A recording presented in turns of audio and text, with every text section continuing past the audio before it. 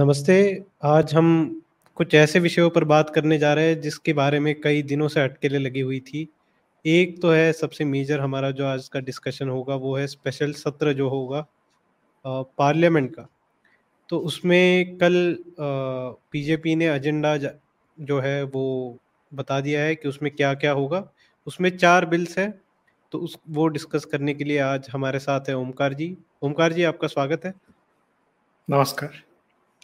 तो काफ़ी अटकलें लग रही थी इसके बारे में कि क्या होगा, इसमें वक्फ एक्ट आएगा, वन नेशन वन इलेक्शन होगा या फिर जो विमेन रिजर्वेशन होगा वो होगा।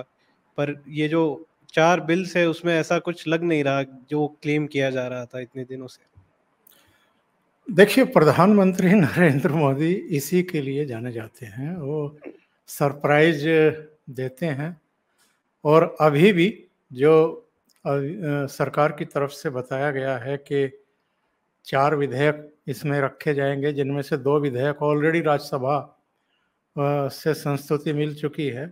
जी। 2 और बिल हैं वो रखे जाएंगे। इसके अलावा कहा गया है कि पहले दिन 18 सितंबर को जो संसद का पुराना भवन है, वहाँ पर जो संविधान सभा से लेकर के अब तक की हमारी लोकतांत्रिक यात्रा है, इसकी जो उपलब्धियां हैं, इसके जो दूसरे एस्पेक्ट्स हैं और जो हमने अब तक सीखा है, उस पर चर्चा करेंगे। यानी करीब करीब 70-75 साल का जो हमारा 1947 के बाद का, बल्कि 1950 के बाद का जो डेमोक्रेटिक हमारा एक जर्नी है, उस पर चर्चा करेंगे। इसमें बहुत सारे पेंच हैं, इस पर बात करेंगे। लेकिन जी। जो मैं कह रहा था कि एक सरप्राइज वाला जो एलिमेंट रहता है प्रधानमंत्री नरेंद्र मोदी के हर काम में, तो इस काम में भी था। एक तो अचानक 5 दिन के स्पेशल सेशन की जब उन्होंने घोषणा करवाई, तो यही अपने आप में सरप्राइज था।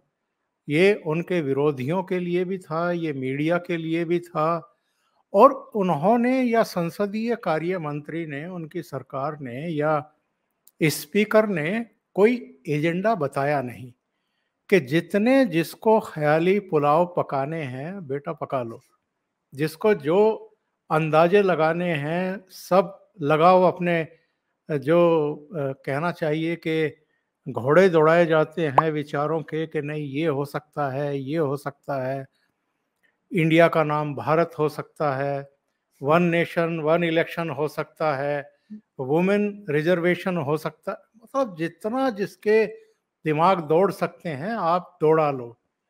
और जब सारे उन्होंने देख लिए कि हाँ अब ये थक गए, अब और कोई नया ख्याल इनके दिमाग में नहीं आ रहा है, तो उन्होंने फिर एक सरप्राइज एलिमेंट दिया कि कुछ नहीं है, कुछ खास नहीं है, ज़्यादा परेशान ना हो, ना मीडिया वाले ना विपक्ष के लोग। हम बस 2 वो विधेयक लोकसभा की स्वीकृति के लिए पेश करेंगे जिनको ऑलरेडी राज्यसभा अपनी मोहर लगा चुकी हैं, संस्तुति दे चुकी है, और 2 और विधेयक आएंगे। इसके अलावा चर्चा कर लेंगे अब तक की जो यात्रा है, और ये जो पहले दिन 70-75 साल की जो हमारी डेमोक्रेटिक जर्नी है, इस पर जो चर्चा है, ये अपने आप में एक चौंकाने वाला एलिमेंट भी है, और ये कहना चाहिए कि बनता भी है, क्योंकि जो 70-75 साल की हमारी संसदीय यात्रा रही है, जिस पार्लियामेंट में रही है, उस पार्लियामेंट को अलविदा कहने से पहले वहाँ पर अगर मोदी सरकार एक चर्चा कराना चाहती है, तो इसमें कुछ भी गलत नहीं है, बल्कि ये उस भवन के लिए भी जिसने अनेक संवैधानिक संशोधन किए हैं, अनेक कानून बनाए हैं, अनेक सरकारों, प्रधानमंत्रियों और विपक्ष के नेताओं का ये सदन गवाह रहा है, और ऐसे ऐसे नेताओं को इस सदन ने देखा है, जवाहरलाल नेहरू, इसके बाद लाल बहादुर शास्त्री, इंदिरा गांधी, मोरारजी देसाई, चौधरी चरण सिंह तो एज प्राइम मिनिस्टर तो नहीं गए, पर मोरारजी भाई की सरकार में कम से कम वो वित्त मंत्री, गृह मंत्री, उप प्रधानमंत्री रहे, तो सदन में तो उनकी भी भूमिका रही। इसके बाद फिर इंदिरा गांधी, फिर राजीव गांधी के कार्यकाल को देखा, बोफोर्स के हंगामे को देखा, इससे पहले मुंदड़ा केस और पता नहीं कितने मामलों को लेकर के हंगामे हुए हैं। वो सारी यात्रा इस सदन ने देखी है। फिर अगर हम आए तो वीपी सिंह, चंद्रशेखर, उसके बाद फिर चुनाव, फिर पीवी नरसिम्हा राव, उनके बाद फिर शुरू होते हैं एचडी देवगौड़ा, आई के गुजराल, फिर अटल जी का एरा शुरू होता है जो करीब करीब 6 साल के आसपास तक चलता है, फिर मनमोहन सिंह, और 2014 से अब तक नरेंद्र मोदी। तो जी। एक यात्रा है। उस यात्रा पर अगर पक्ष और विपक्ष हंगामा करने के बजाय शांति से तथ्यों पर, माइनस प्लस जो भी हैं उन पर अगर चर्चा करेगा, तो मुझे लगता है कि जो पहला दिन होने वाला है वो अपने आप में एक और हिस्टोरिकल डे होगा, जहां तक हमारी संसदीय व्यवस्था और प्रणाली का प्रश्न है। पर काफ़ी लोगों का मानना है कि ये जो 75 साल का इतिहास, इस पे जो डिस्कशन होगा, तो ये भी एक प्रकार से ऑपोजिशन को टारगेट करने के लिए किया जा रहा है, क्योंकि लगभग 60 साल के लिए तो कांग्रेस ही सरकार में रही है। तो इसमें उनकी क्या कमियां रही है पिछले 60 साल में, नेहरू के क्या कमियां रही है, इंदिरा गांधी की जो कमियां रही है, इमरजेंसी वगैरह। तो काफ़ी लोगों को ऐसा लग रहा है कि ये भी जो डिस्कशन होगा, ये उसी बात पर होगा कि ऑपोजिशन को एक तरीके से कैसे टारगेट किया जाए संसद में, एमपी और राजस्थान, छत्तीसगढ़ इसके इलेक्शन से पहले। तो जो अ, अपने जयराम रमेश है, उनका भी ये कहना था कि ये जो स्पेशल सेशन बुलाया गया है, इसमें जो 4 बिल्स है, तो ये ऐसे विशेष तो कुछ है नहीं कि इनको स्पेशल सेशन बुला के इनको पास करवाना चाहिए, ये तो विंटर सेशन में भी हो सकते थे।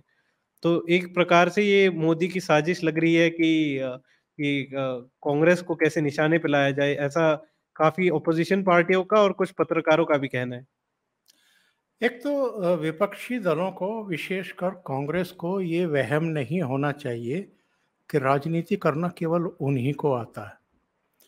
ये कम से कम नरेंद्र मोदी ने एज प्राइम मिनिस्टर बता दिया है और सिखा दिया है इन लोगों को कि एक्चुअल में पॉलिटिक्स की कैसे जाती है। तो जयराम रमेश जो कह रहे हैं या जो आशंका जाहिर कर रहे हैं बिल्कुल सही ही है, उसमें गलत कुछ भी नहीं है। और जिन पॉइंट्स पर आपने अंडरलाइन किया है, इमरजेंसी हो या नेहरू का कार्यकाल हो, और उसके बाद भी अगर हम देखें तो इंदिरा गांधी के टाइम में भी जब 80 में उनकी वापसी हुई थी 352 सीटों के साथ, उस समय का भी उनका कार्यकाल 4 साल का देखें तो बेहद विवादास्पद कार्यकाल रहा था, जी। जिसमें ऑपरेशन ब्लू स्टार और उसके बाद उनकी हत्या, हत्या के बाद जो सिखों का नरसंहार हुआ, और उसमें जो राजीव गांधी ने बयान दिए थे बहुत ही बचकाना कि जब कोई एक बड़ा पेड़ पेड़ गिरता है। गिरता है तो धरती हिलती है। तो जिस तरह के प्रश्न ये लोग नरेंद्र मोदी से पूछने की कोशिश करते हैं और समय समय पर जिस तरह के अटैक करने की कोशिश करते हैं, तो ये क्यों भूल जाते हैं कि ऐसे बहुत सारे अवसर सदन के भीतर भी और सदन के बाहर भी आते हैं या पैदा किए जा सकते हैं, जब आपको भी कटघरे में खड़ा किया जा सकता है। ये पूछा जा सकता है कि ये जो 1947 से लेकर के अब तक की यात्रा है, जिसमें 55-60 साल कांग्रेस के ही प्राइम मिनिस्टर रहे हैं और 35 या 37 साल तो अकेले इस परिवार के ही प्राइम मिनिस्टर रहे हैं, तो ऐसे में देश की जो बदहाली है इसके लिए कौन जिम्मेदार है? 2014 के बाद से ये सारी स्थितियां, परिस्थितियां निर्मित हुई हैं या 1947 से ही थी? और जितनी तेज गति से काम अब हो रहा है हर सेक्टर में, और जो दिखाई भी दे रहा है, तो वो नेहरू के समय में, इंदिरा गांधी के समय में, राजीव गांधी के समय में, पीवी नरसिम्हा राव के समय में या मनमोहन सिंह के समय में क्यों नहीं हुआ? चलिए पीवी नरसिम्हा राव का तो हम कार्यकाल फिर भी एक ऐसा एरा मानते हैं जब जो ग्लोबलाइजेशन का दौर शुरू हुआ, आर्थिक उदारीकरण का दौर शुरू हुआ, जो हमारी अर्थव्यवस्था है उसकी उसकी पुनर्जागरण और पुनर्स्थापना का एक बहुत अहम फैसले उसमें लिए गए थे। पर बाकी के समय क्या हुआ? गरीबी दूर क्यों नहीं हो पाई? बेरोजगारी दूर क्यों नहीं हो पाई? महंगाई काबू करने का नारा तो इंदिरा गांधी ने 71 से पहले दे दिया था। तो वो महंगाई पर काबू क्यों नहीं पा पाए आप लोग? तमाम तरह की बातें। और इनके कार्यकाल में ये गिनाने के लिए भाखड़ा नांगल बांध का नाम लेते हैं, कुछ और चीज़ों का नाम लेते हैं, लेकिन जब सदन में चर्चा होगी, समीक्षा होगी, और ये जो आजकल राहुल गांधी लेह लद्दाख की बाइक राइडिंग करते हैं और वहाँ मीडिया के सामने खड़े होकर के ये कहते हैं कि साहब मेरी लोगों से बात हुई है, लोगों का कहना है कि चीन ने हमारी ज़मीन कब्जा रखी है। प्रधानमंत्री नरेंद्र मोदी या डिफेंस मिनिस्टर या होम मिनिस्टर इस पर नहीं बोलेंगे क्या? जब पिछले 70-75 साल की बात आएगी, वो बताएंगे नहीं कि नेहरू के समय में कब कब कितनी कितनी जमीनें कैसे कैसे चीन ने कब्जाई थी? या मनमोहन सिंह के समय ही जो 2013 का किस्सा है, किस तरीके से देपसांग में या दूसरी जगहों पर आकर के चीन के सैनिक बैठ गए थे, जहां अभी भी बैठे हुए हैं। तो ये सारी चीजें नहीं आएंगी क्या? और इसका डर है इनको, जयराम रमेश जैसों को। वो समझते हैं इन चीजों को कि ये एक दिन की जो चर्चा रखी गई है, इसका मतलब क्या है, इसका मकसद क्या है? इनको आईना दिखाने का ही मकसद है। ये बिल्कुल सही उस पर पहुंच गए हैं। और दूसरी बात ये है कि लोकतंत्र की हत्या की बात करते हैं ना, इनको बड़ा शौक है इस बात का। सोनिया गांधी से लेकर के राहुल गांधी तक, इनके तमाम प्रवक्ता, इनके नेता, बात बेबात जो है लोकतंत्र की हत्या कर दी गई। लोकतंत्र की हत्या इस देश में अगर किसी ने की थी तो उसका नाम इंदिरा गांधी है। सबसे और पहले तो इंदिरा नेहरू ने ही की। फ्रीडम ऑफ स्पीच और एक्सप्रेशन पे जो पहला अमेंडमेंट आया वो नेहरू जी ने ही किया था। नेहरू के तो बहुत सारे किस्से हैं जो संभवतः सदन में रखे जाएंगे लोगों के सामने कि वो कैसी डेमोक्रेसी चाहते थे। मजरूह सुल्तानपुरी ने उनके बारे में कुछ लिख दिया था, तो मजरूह सुल्तानपुरी को 17 महीने तक जेल में रहना पड़ा था। जी। उनको बाहर नहीं निकलने दिया गया था। इसी तरीके से अलग अलग समय पर इन्होंने क्या कुछ नहीं किया।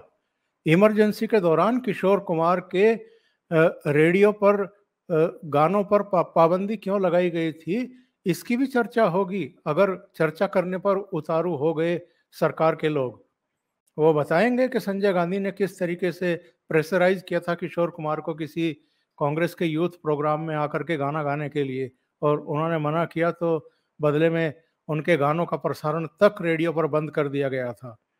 ये डेमोक्रेसी की हत्या की बात करते हैं। इतना ही नहीं बल्कि लता मंगेशकर ने जब सावरकर की कविताओं पर काव्य किया था, तो लता मंगेशकर और हृदयनाथ मंगेशकर को ऑल इंडिया रेडियो से निष्कासित कर दिया था क्योंकि उन्होंने सावरकर की कविताओं को, पंक्तियों को म्यूजिक दिया है।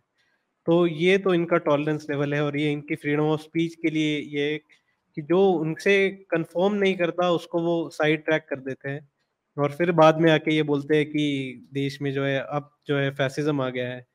और चाइना की भी जब राहुल गांधी बात करते हैं तो वो ये नहीं कहते कि मनमोहन सिंह के दौरान क्या हुआ था या नेहरू का क्या वक्तव्य था गलवान के लिए या फिर जो अक्साई चीन है उसके लिए कि वहां तो एक पत्ता नहीं उगता तो उसके हमें क्या जरूरत। तो ये तो इवन इनके असम विजनरी लीडर है। असम को उसके हाल पर छोड़ दिया था इन्होंने, नेहरू ने। असम को भी ये बल्कि काफी लोगों को ये पता नहीं है कि असम को भी ये ईस्ट पाकिस्तान में देने के लिए जा रहे थे। वो तो यस। भला हो उन लोगों का कि जिन्होंने वो कुपोषण करके जैसे तैसे भारत में वो विलीन हुए, वरना आज आसाम भी एक वेस्ट बंगाल का वेस्ट अपना बांग्लादेश का पार्ट होता, ईस्ट पाकिस्तान का पार्ट होता।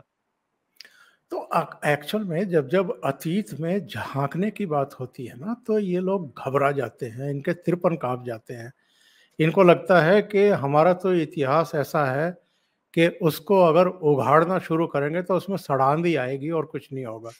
इन्होंने इनके जो जितने भी पूर्वज हैं जिन्होंने शासन किया है, उन्होंने जो जो कारनामे कर रखे हैं, जो जो भ्रष्टाचार इनके कार्यकाल में हुए हैं, जिस तरीके से डेमोक्रेसी के साथ एक तरीके से बलात्कार हुआ है, और जिस तरीके से मतलब आप मैं बहुत छोटी सी बात कह करके अपनी इस पॉइंट पर बात खत्म करूंगा।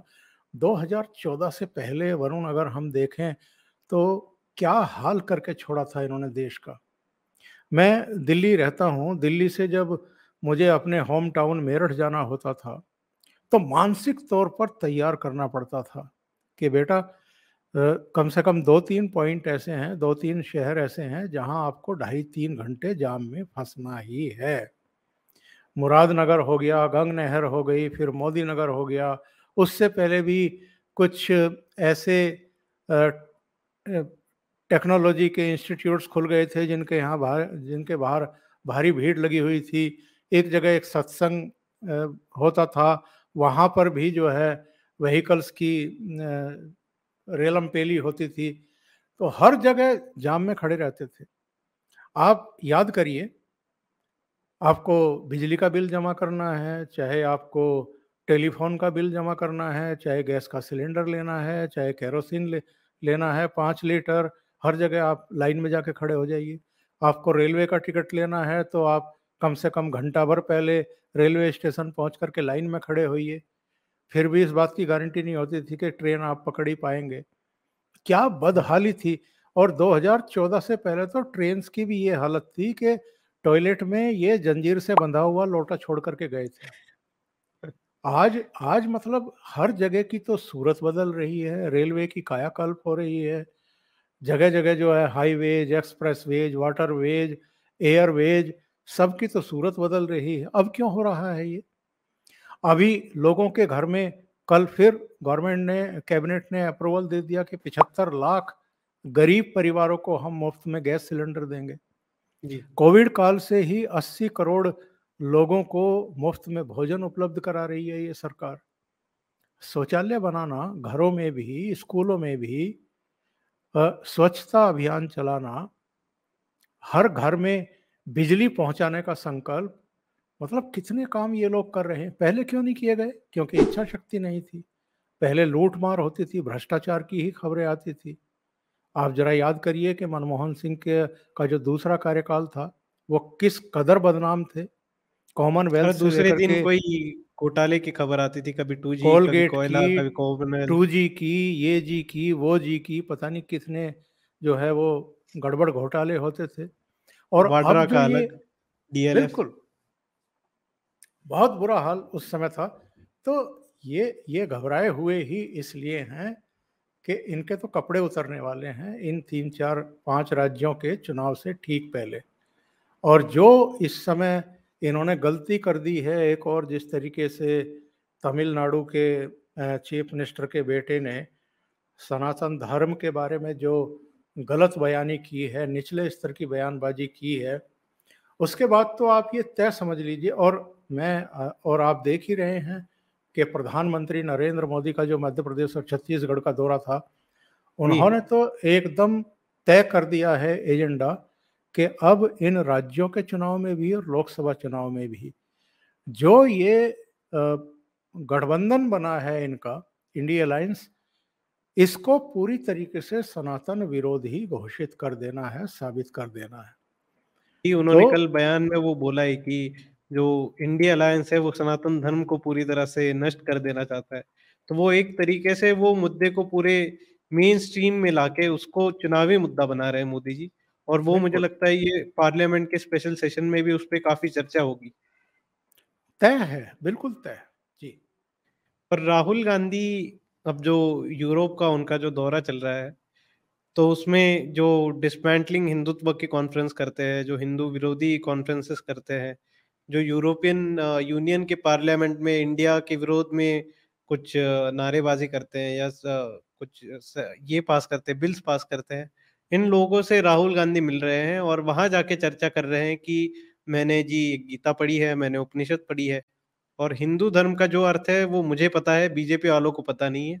और हिंदू धर्म में ऐसा कहीं बताया नहीं जाता कि माइनॉरिटीज को ऑप्रेस किया जाए या फिर कास्ट में डिवाइड किया जाए, बल्कि कास्ट सेंसस की मांग तो इंडिया अलायंस खुद कर रहा है और उनका वो टॉप एजेंडा है, फिर भी वो वहां जाके ऐसे कुछ बयान कर रहे हैं कि जैसे बीजेपी ही भारत की संस्कृति को, भारत देश को विभाजन करने की कगार पे ला विभाजन विभाजन की कगार पे ला रखी है ऐसे।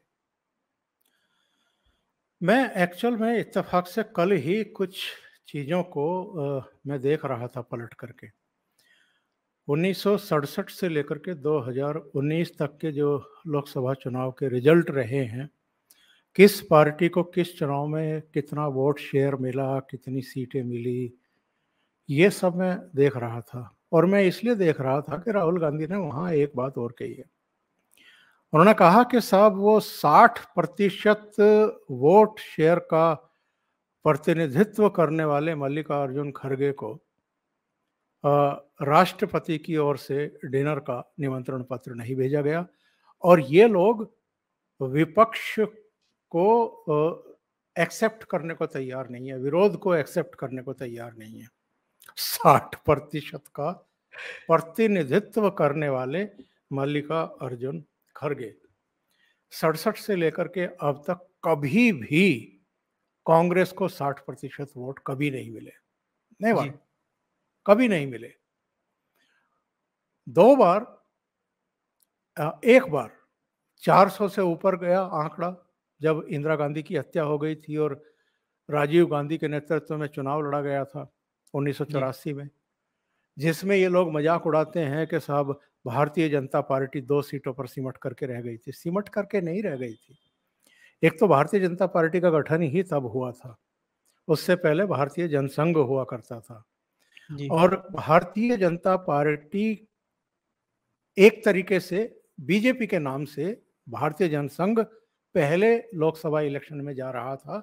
नंबर 2, इंदिरा गांधी की हत्या हुई थी और पूरे देश में एक ऐसा वातावरण बना हुआ था कि सब एक होता है ना हमारे यहाँ, जिस लीडर के साथ बेचारा शब्द लग जाए वो तो उसको तो फिर कोई हरा नहीं सकता।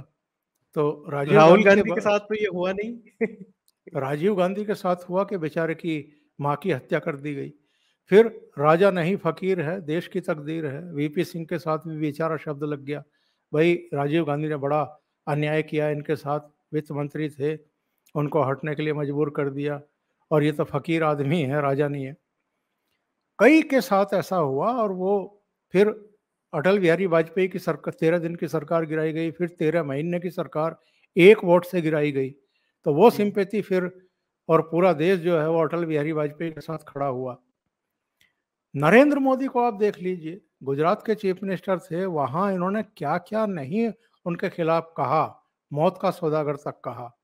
तो पूरा गुजरात जो है वो तन करके नरेंद्र मोदी के साथ खड़ा हो गया और कांग्रेस की आज वहां क्या। और बाद में मणिशंकर अय्यर के जो बयान थे, नीच चाय जी हाँ, वाला, जी हाँ, वो तो तब आए जब उनको सितंबर, बल्कि कल ही गुजरी है वो तारीख, 13 सितंबर 2013 को नरेंद्र मोदी को पीएम पद का चेहरा बनाया था भारतीय जनता पार्टी ने।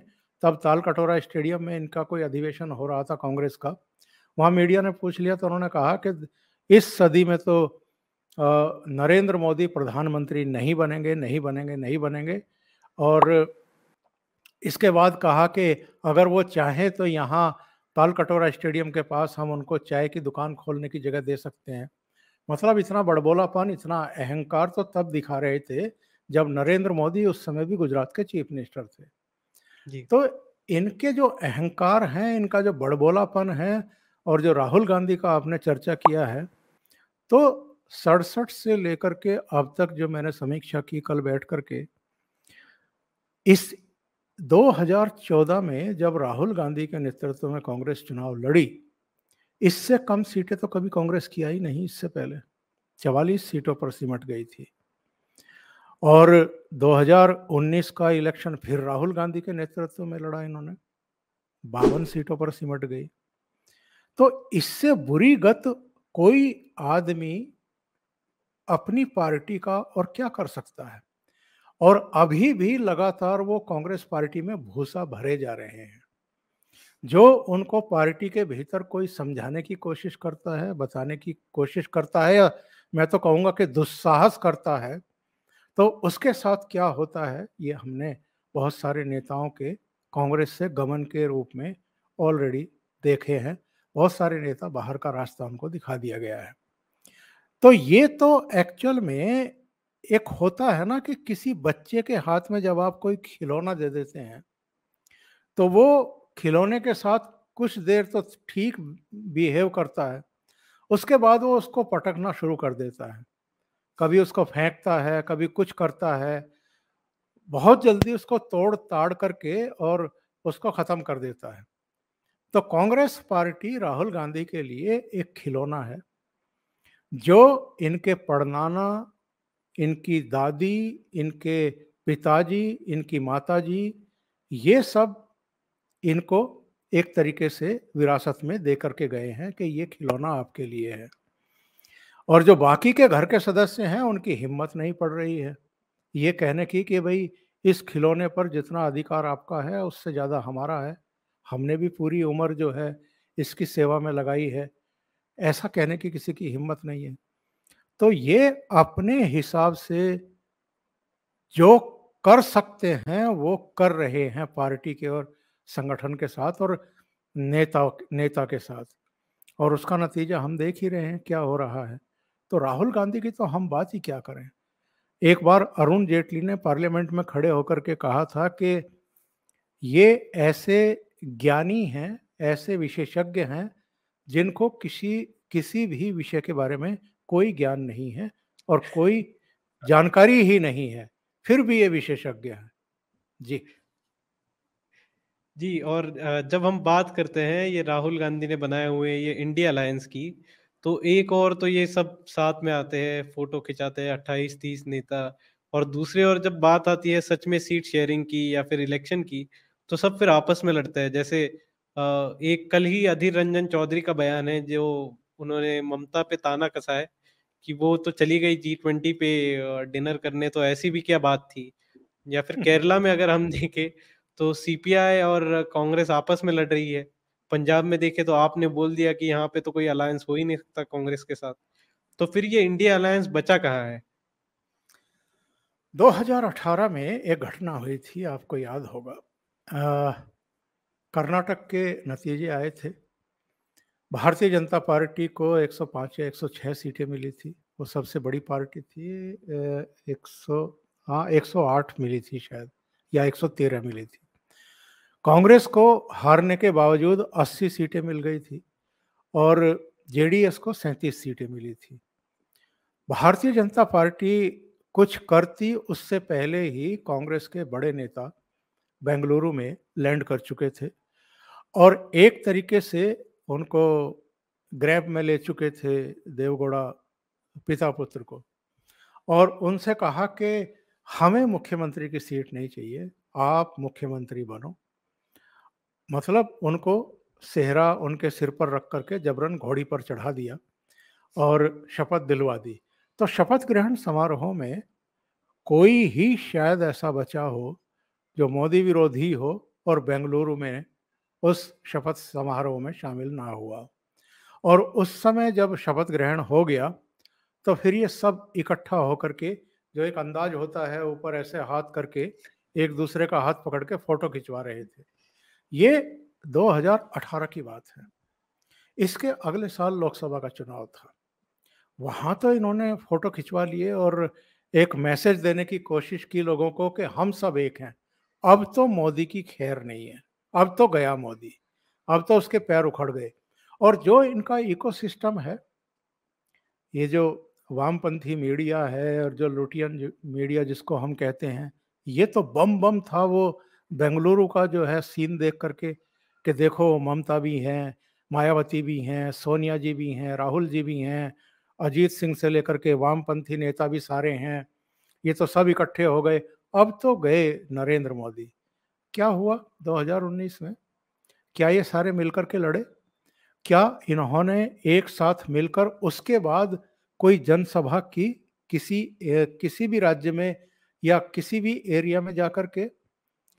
कुछ नहीं, केवल लोगों को भ्रमित करने के लिए ये इस तरह के उपक्रम करते रहते हैं। और यही इस समय ड्रामा पाखंड जो है वो पटना, बेंगलुरु से लेकर के मुंबई तक चल रहा है। मीटिंगों के दौर चल रहे हैं। अरे संयोजक तो छोड़ दीजिए, संयोजक तो अभी तक चुन ही नहीं पाए। सीट शेयरिंग पर तो शुरुआत तक नहीं कर पाए, बाकी छोड़ दीजिए, सीट शेयरिंग भी छोड़ दीजिए। अभी तक लोगो तय नहीं हुआ कि इस गठबंधन का लोगो क्या होगा, उस पर सहमति नहीं बनी है। और जो बात आप कह रहे हैं कि पंजाब में और दिल्ली में तो अरविंद केजरीवाल के लोगों ने कह दिया कि इधर तो देखना भी मत। ममता बनर्जी कहेगी इनको कि पश्चिम बंगाल की तरफ देख लो, या अखिलेश यादव कहेंगे कि आ जाओ उत्तर प्रदेश में, आधे उत्तर प्रदेश में तुम घूम लो, आधे में मैं घूमता हूँ। अभी तो लालू में, नीतीश में और कांग्रेस में जूते में पजार होने वाली है सीटों को लेकर के। अलग अलग राज्यों में कोई भी कांग्रेस को पैर रखने की जगह नहीं देगा। और ये जो अधीर रंजन चौधरी के बयान की आप बात कर रहे थे, अधीर रंजन चौधरी की हैसियत क्या है ये हम अतीत में भी कई बार देख चुके हैं। और क्या उनकी गत बना करके रखी हुई है राहुल गांधी और सोनिया गांधी और मल्लिकार्जुन खड़गे ने, ये भी अब किसी से छिपा हुआ नहीं है। वो जिस तरह की बयानबाजी पश्चिम बंगाल में करते हैं या नई दिल्ली में ममता बनर्जी के खिलाफ करते हैं, तो क्यों फिर ममता बनर्जी को इस इंडी अलायंस की बैठक में सोनिया गांधी के बराबर में बैठाया जाता है? अजीब मजाक करते हैं ये लोग। अधीर रंजन चौधरी कह रहे हैं कि साहब वो मल्लिकार्जुन खड़गे को चूंकि राष्ट्रपति ने नहीं बुलाया था डिनर में, तो इसलिए हम और कुछ मुख्यमंत्री बायकॉट कर रहे थे डिनर का। अगर ममता बनर्जी भी डिनर का बायकॉट कर देती तो कौन सा आसमान टूट पड़ता। तो टीएमसी के शांतनु सेन जो एमपी हैं, उन्होंने जवाब दे दिया ना उनको कि प्रोटोकॉल पर ज्ञान लेने की जरूरत हमें कांग्रेस से नहीं है। प्रोटोकॉल क्या होता है, कैसे निभाया जाता है, ये हम बहुत बेहतर तरीके से जानते हैं। और इनको शर्म भी नहीं आती। इनके हिमाचल के मुख्यमंत्री वहां पर पहुंचे हुए थे, उनको तो नहीं रोक पाए ये। इसी तरीके से नीतीश कुमार इसी जी, इंडी नीतीश जी भी थे। अलायंस के ही घटक दल हैं, और एमके स्टालिन भी जो वहां मौजूद थे। वो तो हिमंता के साथ बैठे थे नीतीश कुमार। बिल्कुल। और प्राइम मिनिस्टर के साथ और जो बाइडेन के साथ खड़े हुए हंसते हुए दिखाई दे रहे थे। तो ये इस तरह के जो ये ड्रामे हैं, पाखंड है, ये जो गठबंधन बनाए जाते हैं, ये सिर्फ लोगों को भ्रमित करने के लिए बनाए जा रहे हैं। ये आगे चल ही नहीं सकते हैं। नवंबर दिसंबर आते आते आप देखिएगा, इनमें से आधे से ज़्यादा भाग खड़े होंगे। सीट शेयरिंग हो ही नहीं सकती है, उस पर सहमति हो ही नहीं सकती है। 1, 2, 3 सभाएं होते होते उसके बाद आप देखिएगा ये अपने अपने राज्यों में अपनी अपनी सभाएं करते हुए दिखाई देंगे। तो कुछ जी, होने सीट वाला का नहीं। भी ये है कि ना तो कोई और कांग्रेस को स्पेस देगा, या फिर कांग्रेस जहाँ पे स्ट्रांग है जैसे एमपी है या राजस्थान है, गुजरात है, तो वहां पे आपको क्या लगता है कि कांग्रेस आपको वहां पे स्पेस देगी? क्योंकि वही आगे चल के जो स्टेट इलेक्शन होंगे वहां पे आप और फिर कांग्रेस को टक्कर देगी। तो कांग्रेस भी अपनी जगह क्यों देगी दूसरों को? कांग्रेस ऑलरेडी अरविंद केजरीवाल को अपमानित करना शुरू कर चुकी है। फोटो भी नहीं डाला और था अभी लास्ट पोस्टर में। क्योंकि अरविंद केजरीवाल की हरकतें हैं ही ऐसी। अरविंद केजरीवाल छत्तीसगढ़ पहुंच गए, वहां कार्यकर्ताओं को संबोधित करके चले आए, भूपेश बघेल के ऊपर अटैक करके आए। यहाँ मध्य प्रदेश में आ गए, मामा के बारे में कुछ कह के आए कि अब ये नया चाचा आ गया है, यानी मैं आ गया हूँ। और जो पहली सरकारें थी उनके बारे में भी कुछ कुछ कह करके चले आए। सौरभ भारद्वाज ने तो कह ही दिया था, मुंबई बैठक और बेंगलुरु बैठक से पहले ही कह दिया था, बल्कि पटना बैठक से भी पहले कह दिया था कि आप दिल्ली और पंजाब की तरफ मत देखना लोकसभा चुनाव में। उसके बाद हम राजस्थान और मध्य प्रदेश की तरफ ना देखने के बारे में सोचेंगे। तो इनके इनके भी तो वो शेख चिल्ली वाले सपने हैं ना, तो उनको ये मूर्त रूप देना चाहते हैं। और कांग्रेस और अरविंद केजरीवाल का इतिहास क्या रहा है, किस तरह के इनके रिश्ते रहे हैं, अभी भी जिस तरह की पुरानी वीडियो निकल करके आ रही हैं संजय सिंह की, अरविंद केजरीवाल की, सोनिया गांधी की, जो इन्होंने आरती उतार रखी है, जो पुराने हेलीकॉप्टर सौदे में के साहब इटली की अदालत में जो आरोप पत्र पेश किया गया है उसमें सोनिया गांधी का नाम है। अगर सोनिया गांधी को गिरफ्तार करके ठीक तरीके से इंट्रोगेशन किया जाए तो सब कुछ उगल देंगी, इस तरह के तो बयान दे रखे हैं अतीत में इन्होंने। और जिन अब घटक दलों के साथ, गठबंधन दलों के सहयोगियों के साथ ये खड़े होकर के चित्र उतरवा रहे हैं, उनके बारे में इन्होंने क्या क्या नहीं कह रखा है। तो ये इसलिए मैं कह रहा हूं कि ये आगे नहीं चलने वाला है। और इसका हमने एक लाइव एग्जाम्पल देख लिया कि महाराष्ट्र में जो एक कहते हैं तीन विरुद्ध विचारधाराओं की पार्टी, कांग्रेस, राष्ट्रवादी और शिवसेना, एक साथ, केवल उनका एक एजेंडा था कि बीजेपी को सत्ता में नहीं आने देना, इसलिए उन्होंने जो गठबंधन किया। तो बाद में आज हम देखते हैं कि विपक्ष में वैसे अभी सिर्फ कांग्रेस बचा है, एनसीपी और शिवसेना का एक जो मेजर घटक था वो बीजेपी के साथ चला गया है। तो राष्ट्रीय स्तर पे भी हमें एक कुछ ऐसा देखने मिल सकता है कि अगर जो विरुद्ध विचारधारा की पार्टियां एकत्र आएंगी, तो जो ग्राउंड पे जो कार्यकर्ता है, जो नेता है, अगर उनकी सीट अगर दूसरे को जाने वाली है, तो वो भी कहीं ना कहीं या तो विपक्ष से लड़ेंगे या फिर बीजेपी में आ जाएंगे कि उनकी सीट किसी और को ना जाए। इसके बारे में आपको क्या लगता है? बहुत ही महत्वपूर्ण तथ्य आपने रखा है। देखिए, शिवसेना में जो 40 एमएलए टूटे थे वो क्यों टूटे थे? क्योंकि 2019 का चुनाव वो भारतीय जनता पार्टी के साथ गठबंधन में लड़े थे। किन के खिलाफ लड़े थे? कहीं एनसीपी के खिलाफ लड़े थे, कहीं कांग्रेस के खिलाफ लड़े थे, और वो जीत करके आए थे। अगर वो उद्धव ठाकरे के साथ बने रहते तो उनकी क्या गत होने वाली थी?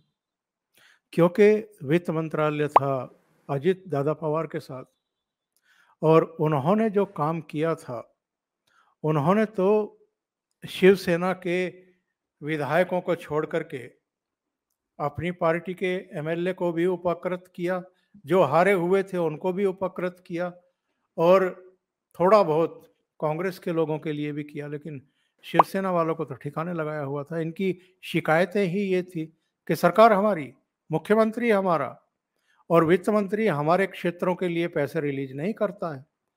ये अपने अपने जो इनके हारे हुए एमएलए हैं या जो इनके मंत्री हैं दूसरी सीटों से, उनको उपकृत कर रहे हैं। तो जब जमीन पर जाकर के आपको फिर से एक दूसरे का सामना करना होता है, तब असलियत में पता लगता है कि जनता का मूड क्या है आपके प्रति। तो बहुत सोच समझ करके ही उन लोगों ने उद्धव ठाकरे का साथ छोड़ा था। वैसे तो अगर गहराई से देखें, महाराष्ट्र से चूंकि आप आते भी हैं, आप बहुत अच्छे तरीके से जानते हैं वहाँ की राजनीति को, वहाँ के राजनीतिक दलों के नेताओं के चरित्र को, उनके इतिहास को। शिवसेना का जो हाल हुआ है ये तो शरद पवार ने किया है।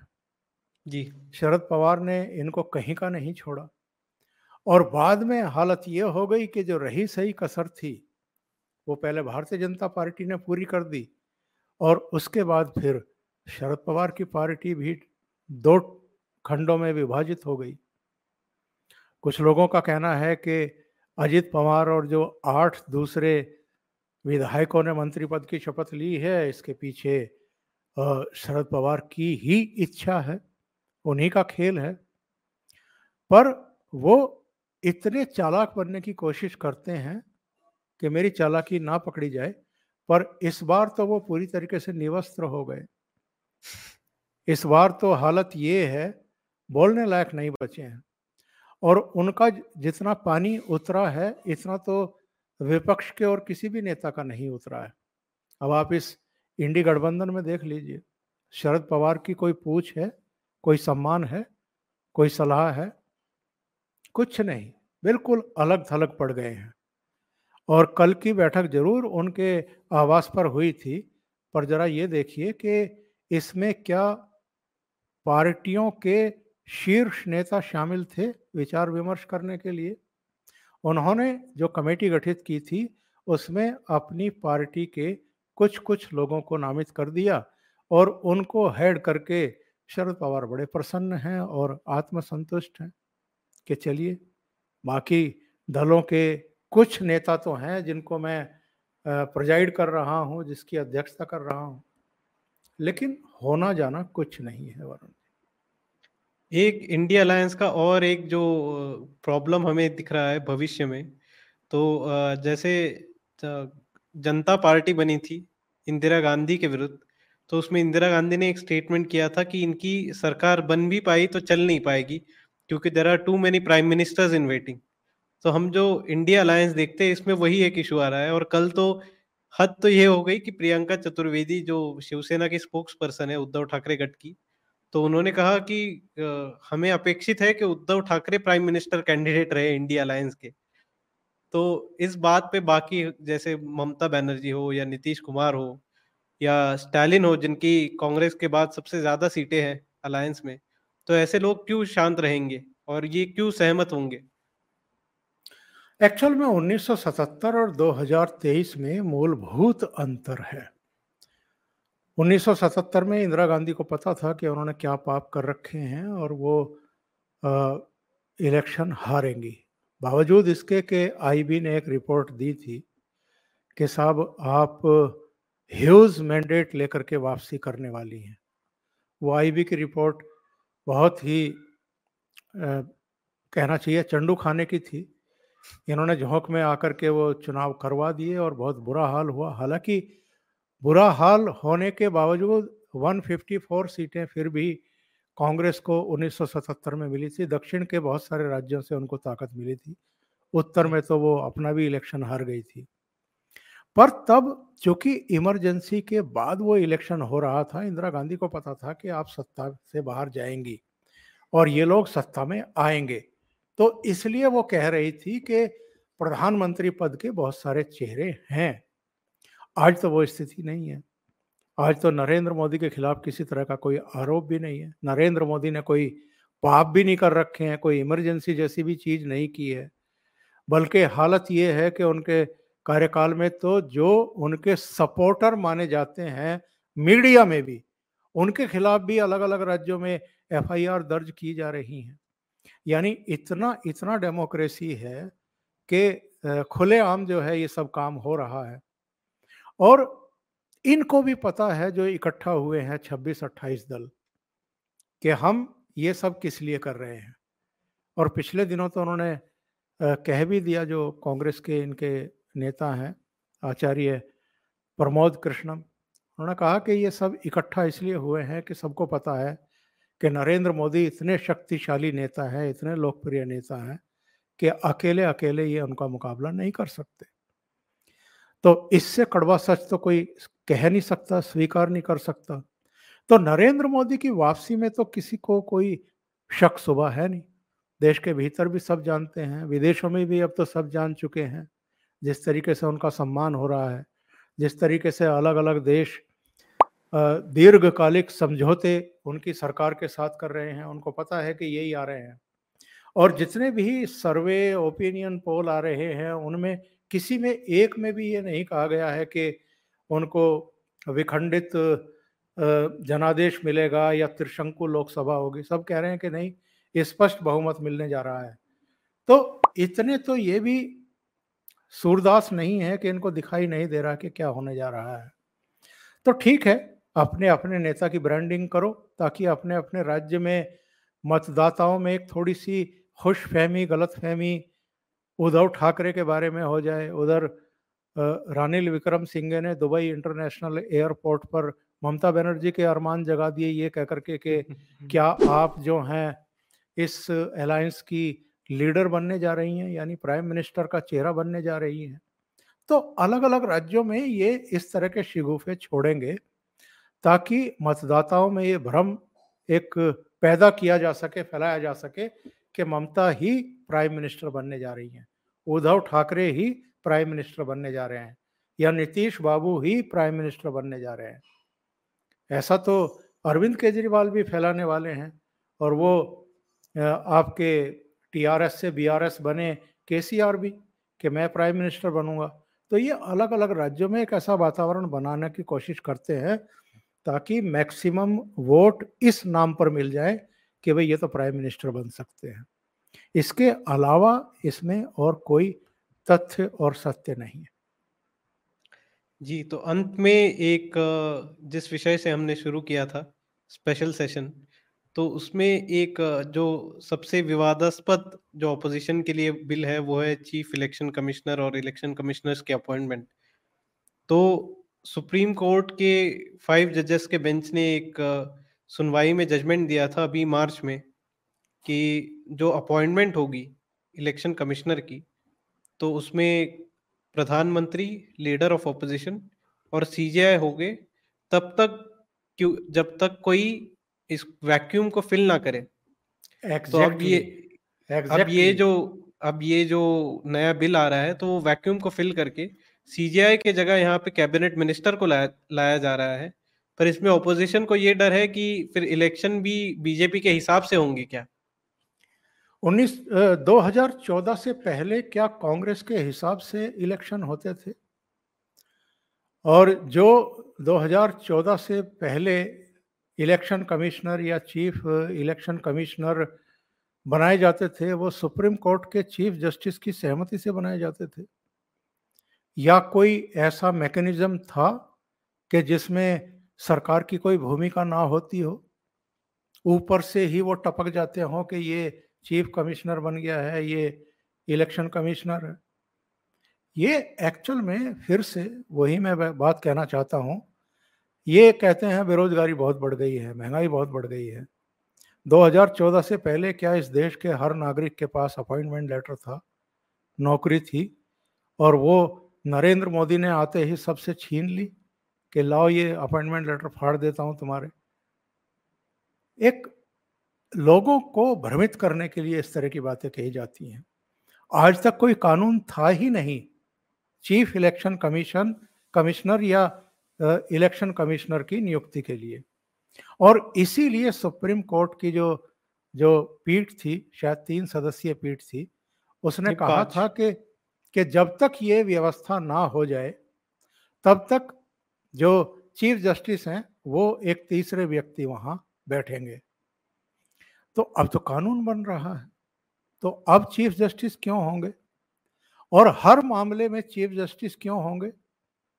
चीफ जस्टिस कोई चुने हुए नेता हैं क्या इस देश के? चीफ जस्टिस का जो काम है या अदालतों का जो काम है, वो अपने उस काम पर फोकस करें।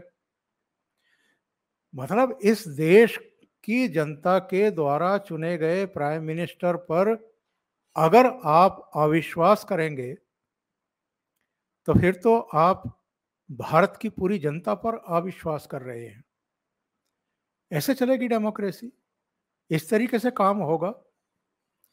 और बहुत सारी ऐसी चीजें हैं जिन पर पिछले दिनों से लगातार बहस हो रही है वरुण जी, और जी, ख़ास तौर से जो सुप्रीम कोर्ट और कुछ हाई कोर्ट के जजेस की टिप्पणियां हैं, जिस तरह से वो उनका व्यवहार है, अनर्गल टिप्पणियां मैं कहूँगा, जिसका केस की मेरिट से कोई मतलब नहीं होता है और जो जी। ऑन रिकॉर्ड भी नहीं होती है, इस तरह की टिप्पणियां कर दी जाती हैं। सेलेक्टिव तौर पर कुछ मामलों में संज्ञान ले लिए जाते हैं, स्वतः संज्ञान, और बहुत सारे मामलों में आंखें मूंद ली जाती हैं। तो काफ़ी लोगों ये को एक स्पेशल ट्रीटमेंट मिलती है तीस्ता से तलवार जैसे।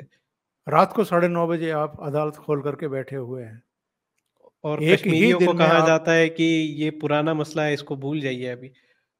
तो बहुत सारी चीजें हैं। अभी मणिपुर पर स्वतः संज्ञान ले रहे हैं आप। अभी स्टालिन के बेटे ने सनातन धर्म के बारे में जो बकवास की है उसके बारे में आप कोई नोटिस ही नहीं ले रहे हैं। और वहां पर बहुत सारी याचिकाएं भी लगी, मांग भी की गई कि आप इसका स्वतः संज्ञान लीजिए, फिर भी आप खामोश बैठे हुए हैं। तो ये सब चीजें जो हैं लोगों की समझ में अब आने लगी हैं। इसलिए सरकार भी अब थोड़ा सा जरा सख्ती के मोड में आ गई है और ये बताने के मुझे लगता है कि मोड में भी आ गई है कि फैसले हम लेंगे, आप नहीं लेंगे। जी। तो कांग्रेस ने तो स्पेशल सेशन के लिए व्हिप जारी कर दिया है, क्योंकि उनको ऐसी अपेक्षा है कि ये एजेंडा बस लोगों को मिसट्रैक या मिसलाइन करने के लिए है, जो मोदी गवर्नमेंट का, वो कुछ और ही है। वो या तो विमेन रिजर्वेशन बिल लाएंगे या फिर कुछ और करेंगे। तो इस बारे में आपको क्या अपेक्षा है कि कुछ मोदी गवर्नमेंट कुछ सच में बड़ा करने वाली है?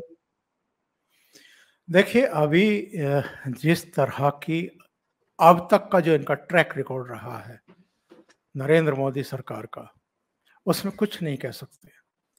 उसमें आप कोई कयास भी नहीं लगा सकते। जितने लोगों ने अभी तक कयास लगाए थे स्पेशल सेशन को लेकर के, अब वो मुंह छिपाते फिर रहे हैं।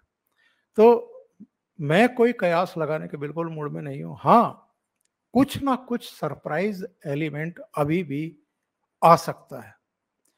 और जो एजेंडा कल शाम जारी किया गया है सचिवालय की तरफ से, लोकसभा सचिवालय की तरफ से, हम उस पर विश्वास करके चल रहे हैं कि 18 तारीख को क्या होगा। और उसके बाद जो 4 दिन का सेशन नई संसद में गणेश चतुर्थी के दिन से शुरू होगा, उसमें फिर कौन कौन से विधेयकों पर चर्चा होगी। और लेकिन कुछ ना कुछ ऐसा सरप्राइज आ सकता है, हो सकता है, जिसके बारे में अभी किसी ने सोचा नहीं है।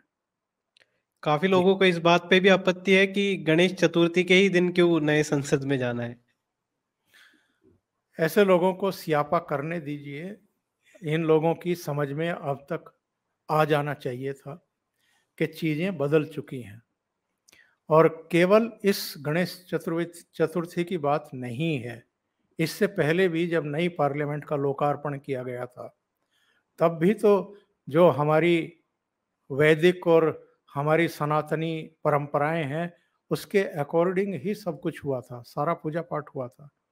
सेंगोन की जो स्थापना स्पीकर की चेयर के पास की गई है, वो क्या था? तो ये आंख मूंदने से या स्टेटमेंट जारी करने से कुछ नहीं होगा। देश किस तरफ निकल पड़ा है, चल पड़ा है, ये अब इनकी समझ में आ जाना चाहिए। तो इसी के साथ हम आज की इस चर्चा को विराम देंगे। ओमकार जी, आपका बहुत बहुत धन्यवाद। जय हिंद, बहुत वंदे धन्यवाद। मातरम। Thank you so much. नमस्कार।